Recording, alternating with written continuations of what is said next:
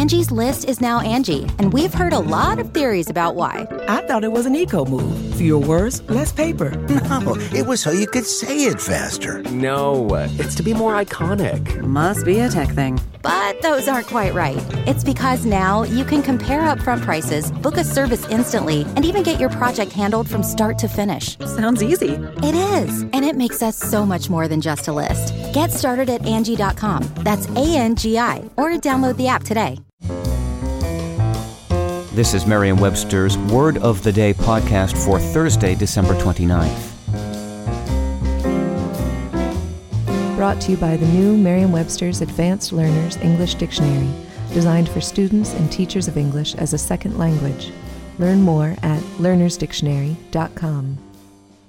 The word of the day for December 29th is gloss, spelled Gloss. Gloss is a verb that means to provide a gloss for, to explain or define. It can also mean to interpret or to dispose of by false or perverse interpretation.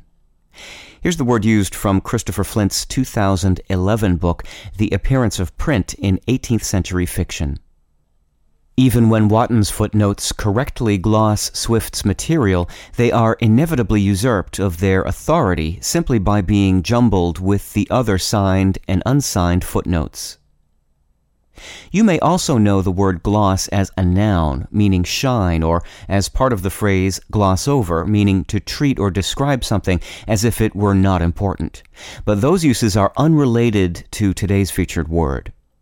Today's verb comes from the noun that refers primarily to a brief explanation. It is Greek in origin, coming from glōssa or glōtta, meaning tongue or language, or obscure word.